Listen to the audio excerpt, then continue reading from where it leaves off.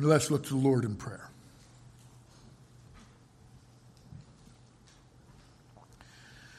Father, we thank you for the wonderful story of our Savior and for the promise we have of his return.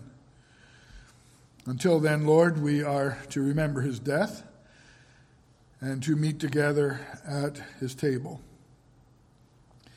And we pray, Lord, that you would prepare our hearts for that now as we look at the testimony of your word. Lord, open our hearts to your truth. Feed us out of your word. And Lord, nourish us as your people. For we ask it in Jesus' name. Amen. We have the privilege and honor of coming to the Lord's table this morning. It's easy to become casual in our attitude towards the freedom we have been granted in the Lord Jesus Christ to gather and to remember his death for our sins. We get to do it frequently. It's easy to take it for granted because we do it with such liberty.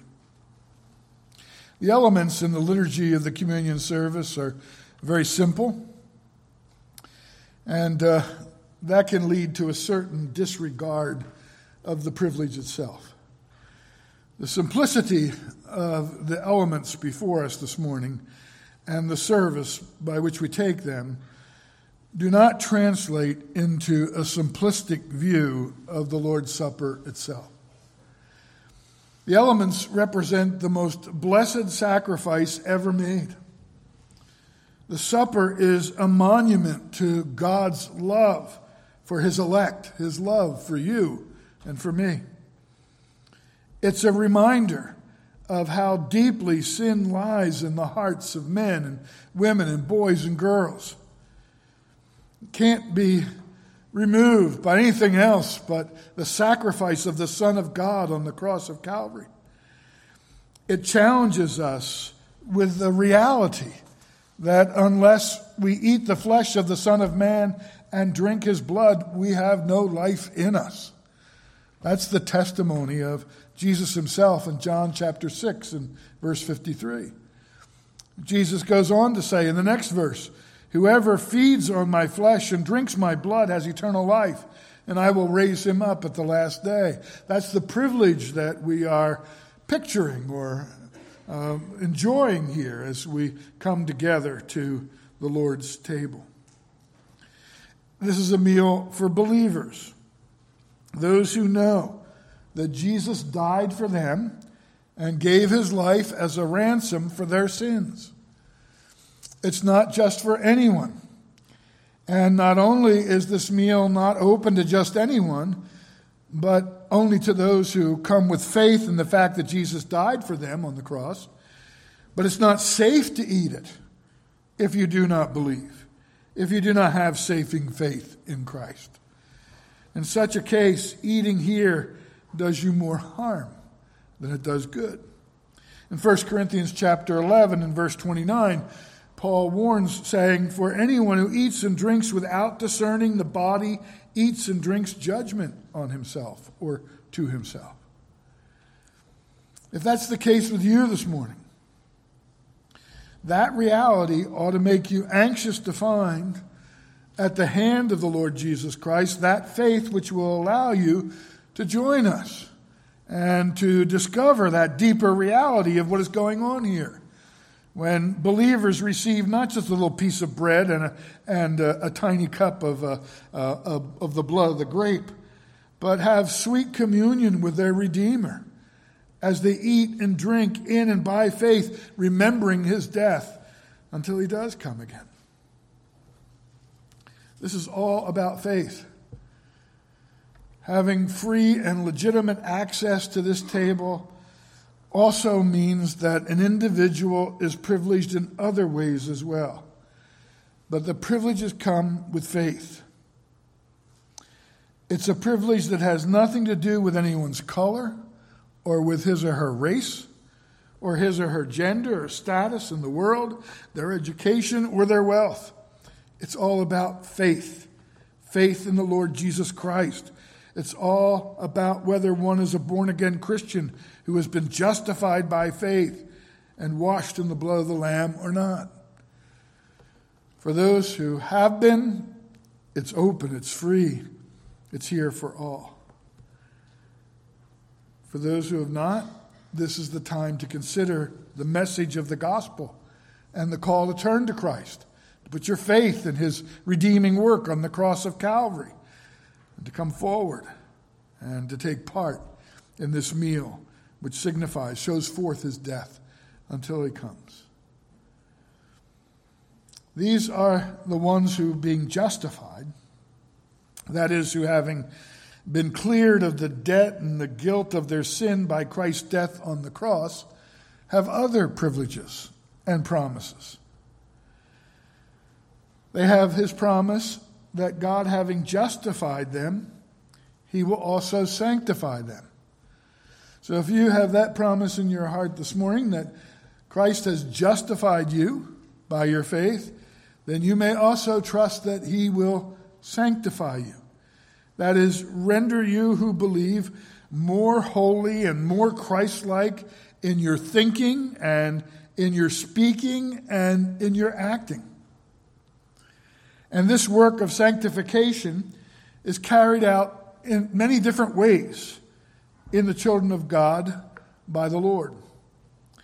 Among the tools by which God carries on this promised work is discipline. Disciplining every son and daughter that he receives and loves.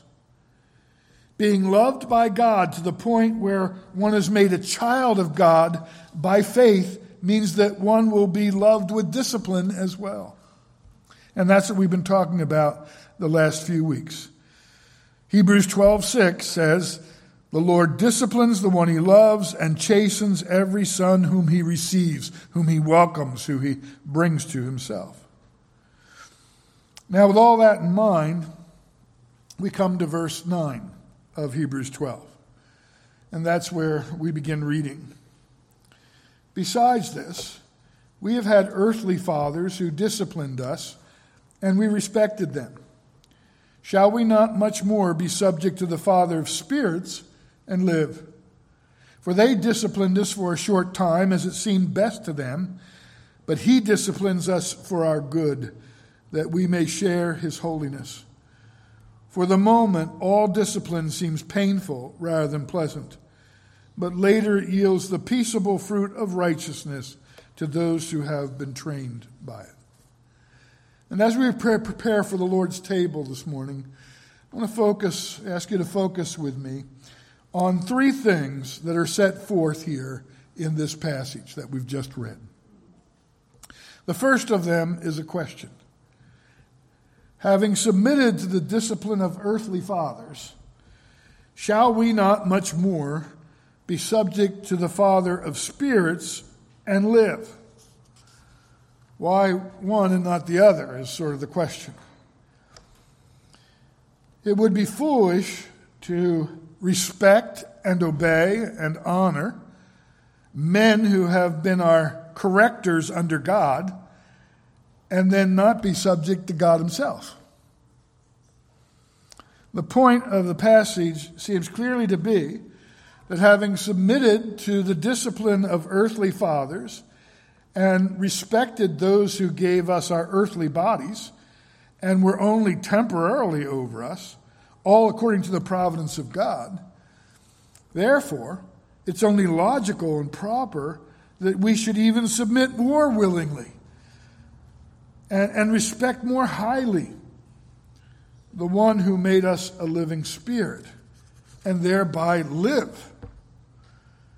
Now, when we think about that idea, that concept, it's not meant to teach us that God did not give us our bodies, but that he employed our parents in that work.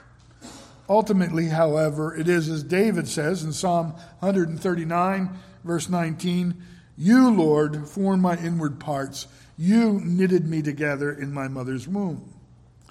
But he used our parents to do that. But parents cannot give the spirit of life. And that's why at death, as Ecclesiastes 12:7 says, dust returns to the earth where it was, and the Spirit returns to God who gave it. So the question is, should we not much more, that is, with more patience, with more humility, with more meekness, be in subjection to God, who gave us our life and who gives us new life in Christ when He faithfully and lovingly corrects or disciplines us? Shouldn't we be ready to have more patience, to exercise more humility, to show more meekness when we're corrected by Him than we ever did when we were corrected by our earthly parents? Is it not true that simple and absolute subjection is to be yielded to Him, that is, to the Lord?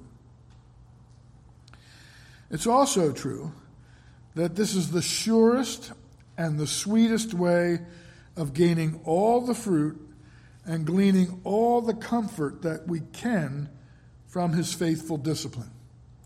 That is, by humble subjection to it as from a father's hand. If we want to profit from the discipline, the surest way of profiting is by submission. If we want to glean all the fruit, all the advantage of it, the surest way to do that is by humble subjection under that discipline and receiving it as from a father's hand. In Psalm 119 and verse 71, David said, "It is good for me that I have been afflicted, that I might learn your statutes." In other words, it's good for me that I've been afflicted because that affliction has taught me your word, your statutes, your law. And I've learned from that. I've profited from that by submitting to that discipline, that affliction. In Psalm 94 and verse 19, it says, "When the cares of my heart are many, your consolations cheer my soul." The cheer of the soul comes with the consolation that is a result of the many heavy cares of the heart, the discipline of the heart. That's when the consolations come in, and that's when the heart is cheered. And then in Psalm 22, verses 24 through 26, we read, "For He has not despised or abhorred the affliction of the afflicted, and He has not hidden His face from him, but has heard when he cried to Him. From you comes my praise in the great congregation. My vows I will perform before those who fear Him. The afflicted shall eat and be satisfied. Those who seek Him shall praise the Lord. May our hearts live forever." Here's the promise: the Lord will not ignore the afflicted in their affliction, but He'll hear them when they cry, and then He will bless them, and they will profit from that affliction because of their relationship with the Lord in it. But it says here that shouldn't we submit to this and then live? Live. And why does it say, and live? Well, as the fatherly discipline of God is evidence of His loving adoption of us as sons and daughters, our subjection to Him in that discipline is our evidence of love for Him as true sons and daughters. In other words, He disciplines us like a faithful father because He's made us His children. And our response demonstrates the fact that that's true. We are His children because we submit to it, like we would submit to the discipline of our fathers. Sometimes when other fathers try to discipline people's children, the children balk at that because you're not my father, you're not my mother, you don't get to tell me what to do.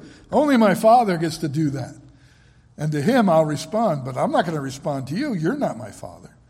And that reaction shows that there's not a relationship there, that father-son or father-daughter relationship. But when we submit to the discipline of the Lord, and we do it in subjection to His will and His purposes, and do it with love, we demonstrate that He is our Father. And we do recognize that relationship, and He does have the right to correct us and to encourage us by discipline. The man or woman who finds him or herself pinched under the discipline of God should not only be looking for evidence of his loving care in that discipline, but you should also be looking for evidence of your loving submission to that discipline. It's a two-sided thing.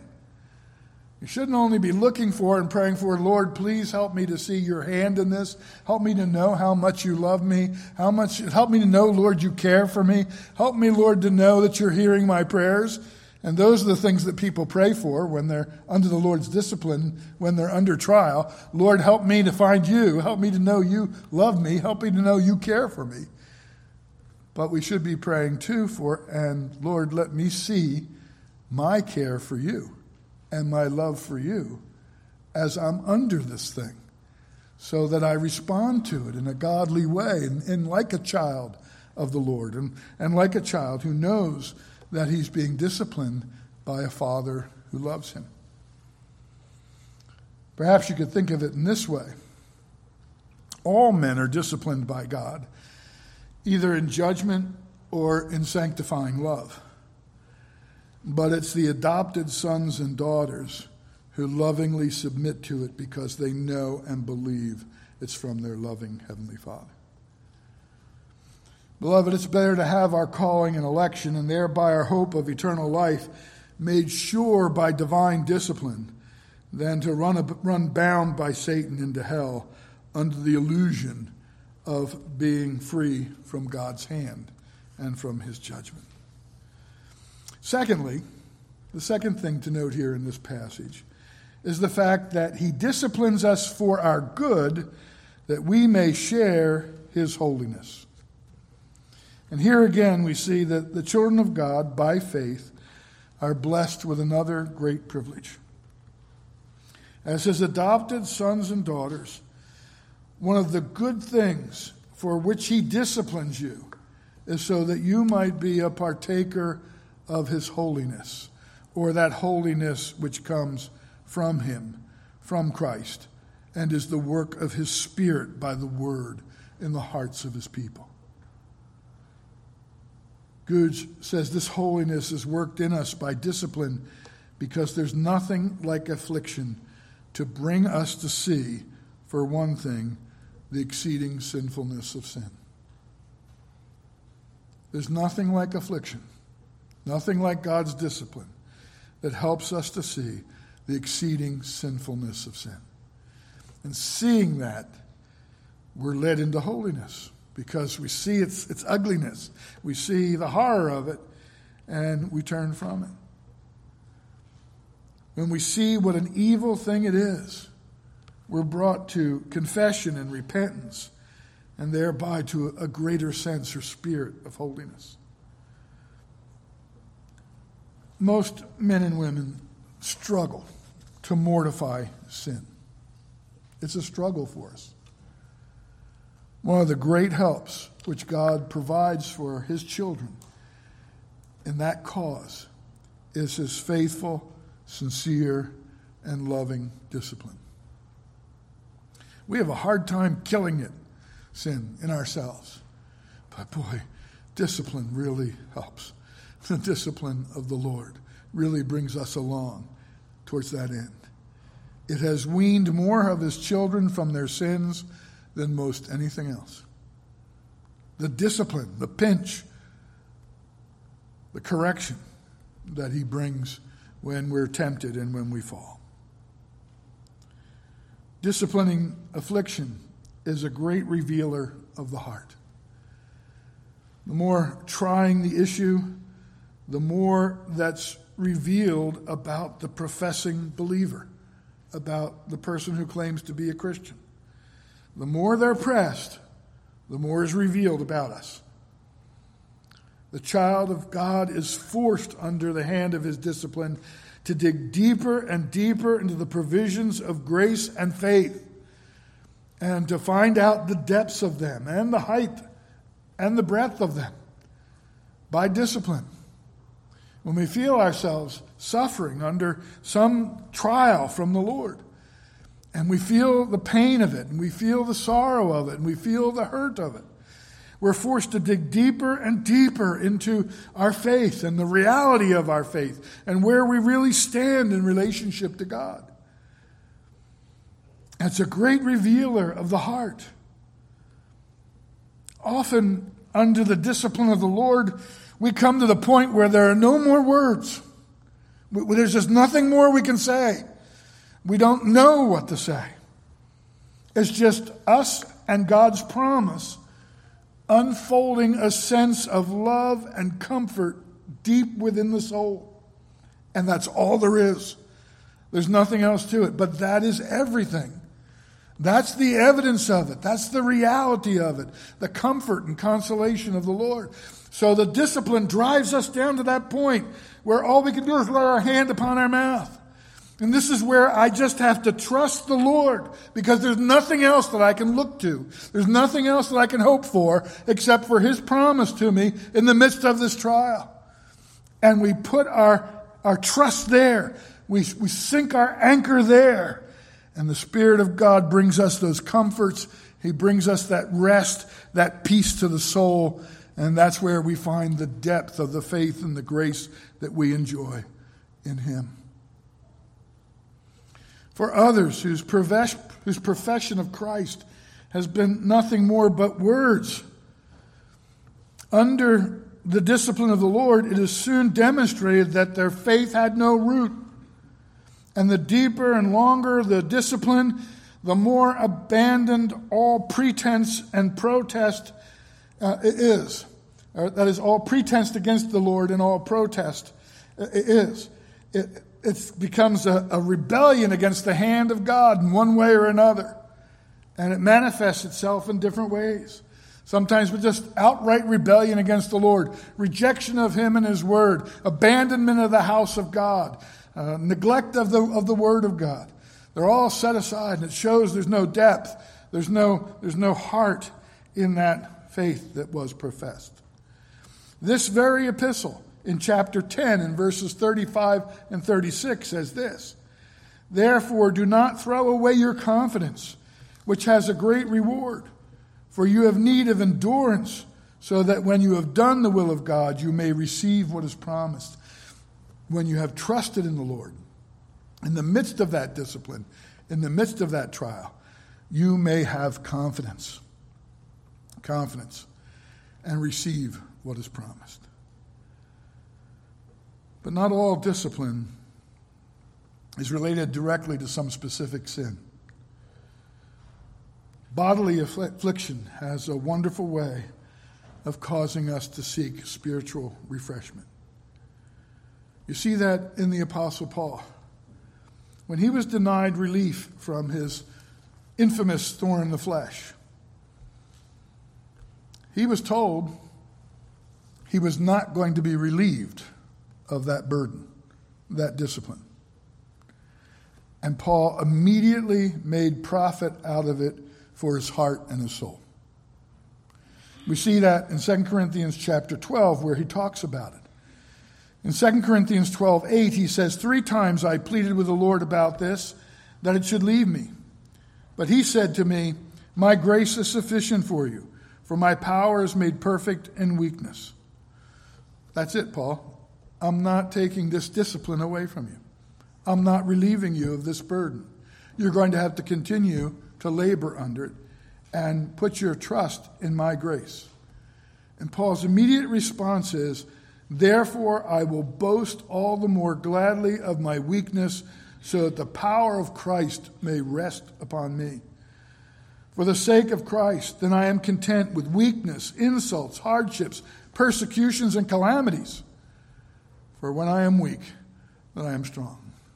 For the profit of my soul, I'm willing to endure this and any other weakness that the Lord, any other trial, any other discipline, God may deem good for me.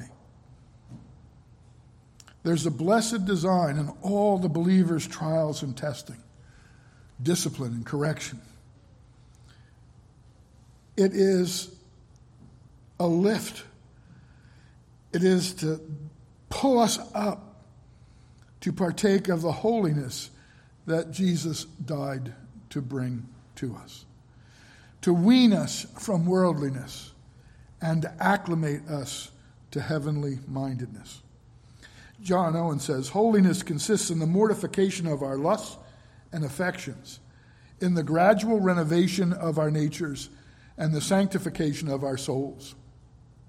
The carrying on and increase of these things in us is that which God designs in all his chastisements. As Owen further observes, this, beloved, is next to our redemption in Christ and the imputation of his righteousness, the greatest privilege, glory, honor, and benefit that we can have a right to and enjoy at his hand. This promise of discipline that brings us to a participation in his holiness. Thirdly, the third passage here is that this discipline yields the peaceable fruit of righteousness to those who have been trained by it. I can look back on my father's discipline of me, and I can see profit in it now. But I can assure you that at the time, it was not pleasant. It was never really a pleasant experience. It tended to be painful and humiliating, but that was by design. So it is with every chastening. It doesn't at the time give joy, but it seems painful and it's grieving. While we're feeling the rod of correction under its stroke, so to speak, before the comfort of the Spirit is added, it naturally produces a sense of sadness because it's meant to do so. It is intended to do so. It is intended to be a bitter, not a sweet thing. The Holy Spirit makes it clear here that we are not necessarily expected to look on the godly discipline of any hour and find it a pleasant thing as we endure it. That is, find it something enjoyable. Oh, the Lord has his lash on my back, and oh, I'm so glad, that feels so good. That's not what is intended at all. Instead, it often works sorrow or real sadness as it's applied by him. Paul uses this same term in 2 Corinthians 7:10. He says, "For godly grief produces a repentance that leads to salvation without regret, whereas worldly grief produces death." He's talking about godly grief, godly sorrow. And no discipline for the moment is joyful. It brings sorrow. It brings godly grief. And the Lord knows this. In Exodus chapter 3 and verse 7, we read this. "Then the Lord said, I have surely seen the affliction of my people," that is their grief, "who are in Egypt, and have heard their cry because of their taskmasters. I know their sufferings, their grievings." And yet he's the one who told them that he sent them into this with a purpose. If anyone under the hand of God is determined to be unaffected by some trial that God has designed for that very purpose, I want to assure you it's a fight you can't win. So if God is disciplining you and you say, well, I'm just going to be stoic under this discipline of the Lord, and I'm not going to be humbled, and I'm not going to be brought to sorrow, and I'm not going to be broken, you're fighting a fight you can't win. That discipline, because he loves you, is going to bring you to that brokenness at some point and in some way. As John Owen says, he, God, will not cease till he has broken the fierceness and tamed the pride of our spirits and have brought us like obedient children to submit ourselves under his mighty hand. The discipline of God will crush all pretense in the unbeliever. But in his own, it's like the apple press that squeezes the sweet juice from the pulp. It's not said that it will yield the peaceable fruit, but that it does yield it in the heart and the life of the Christian. Not that it will, it does. That's what it does. That's its purpose. And so the screws are tightened to bring forth this peaceable fruit. And notice that it's not righteousness which is produced by these trials. It doesn't produce righteousness in us. That comes from Christ. But what is produced is the fruit of that righteousness which we have from Christ. The righteousness that's produced the fruit that is produced because we are righteous in him. What comes out of having been made righteous in him? The discipline of the Lord does not render anyone more fit in his sight, but it does increase the fruit of righteousness that we found in Christ. It works sanctification. That is the increase of our holiness in thought, in word, and in deed, to the glory of God and to the peace of our own hearts. Faith grows under trial, under discipline. Faith grows for the believer, for the child of God, for the one who is adopted son or daughter of the Lord. Under discipline, faith grows. It becomes our relationship with him in prayer becomes more intimate and personal. I've seen people who, in their normal prayer life, without being under any particular trial or difficulty, are very almost robotic in their prayers. They pray what they always pray for. They pray what they know to pray for. And then they fall under some trial, and it's completely different. They're weeping before the Lord. They're broken before the Lord. They're talking to him like a son or a daughter would talk to their father or their mother when they were being disciplined. And there's an intimacy and a closeness that blossoms and develops under it. Sin is set aside. And the tendency is to feed more on the Word of God and to profit more from it. People who have never commented on anything they've ever read in the Bible, under trials will come and say, "Oh, you'll never guess what I saw. I was reading in my Bible and I saw this verse and I saw this application to me." And suddenly the Bible's open to them in a way that they never realized before.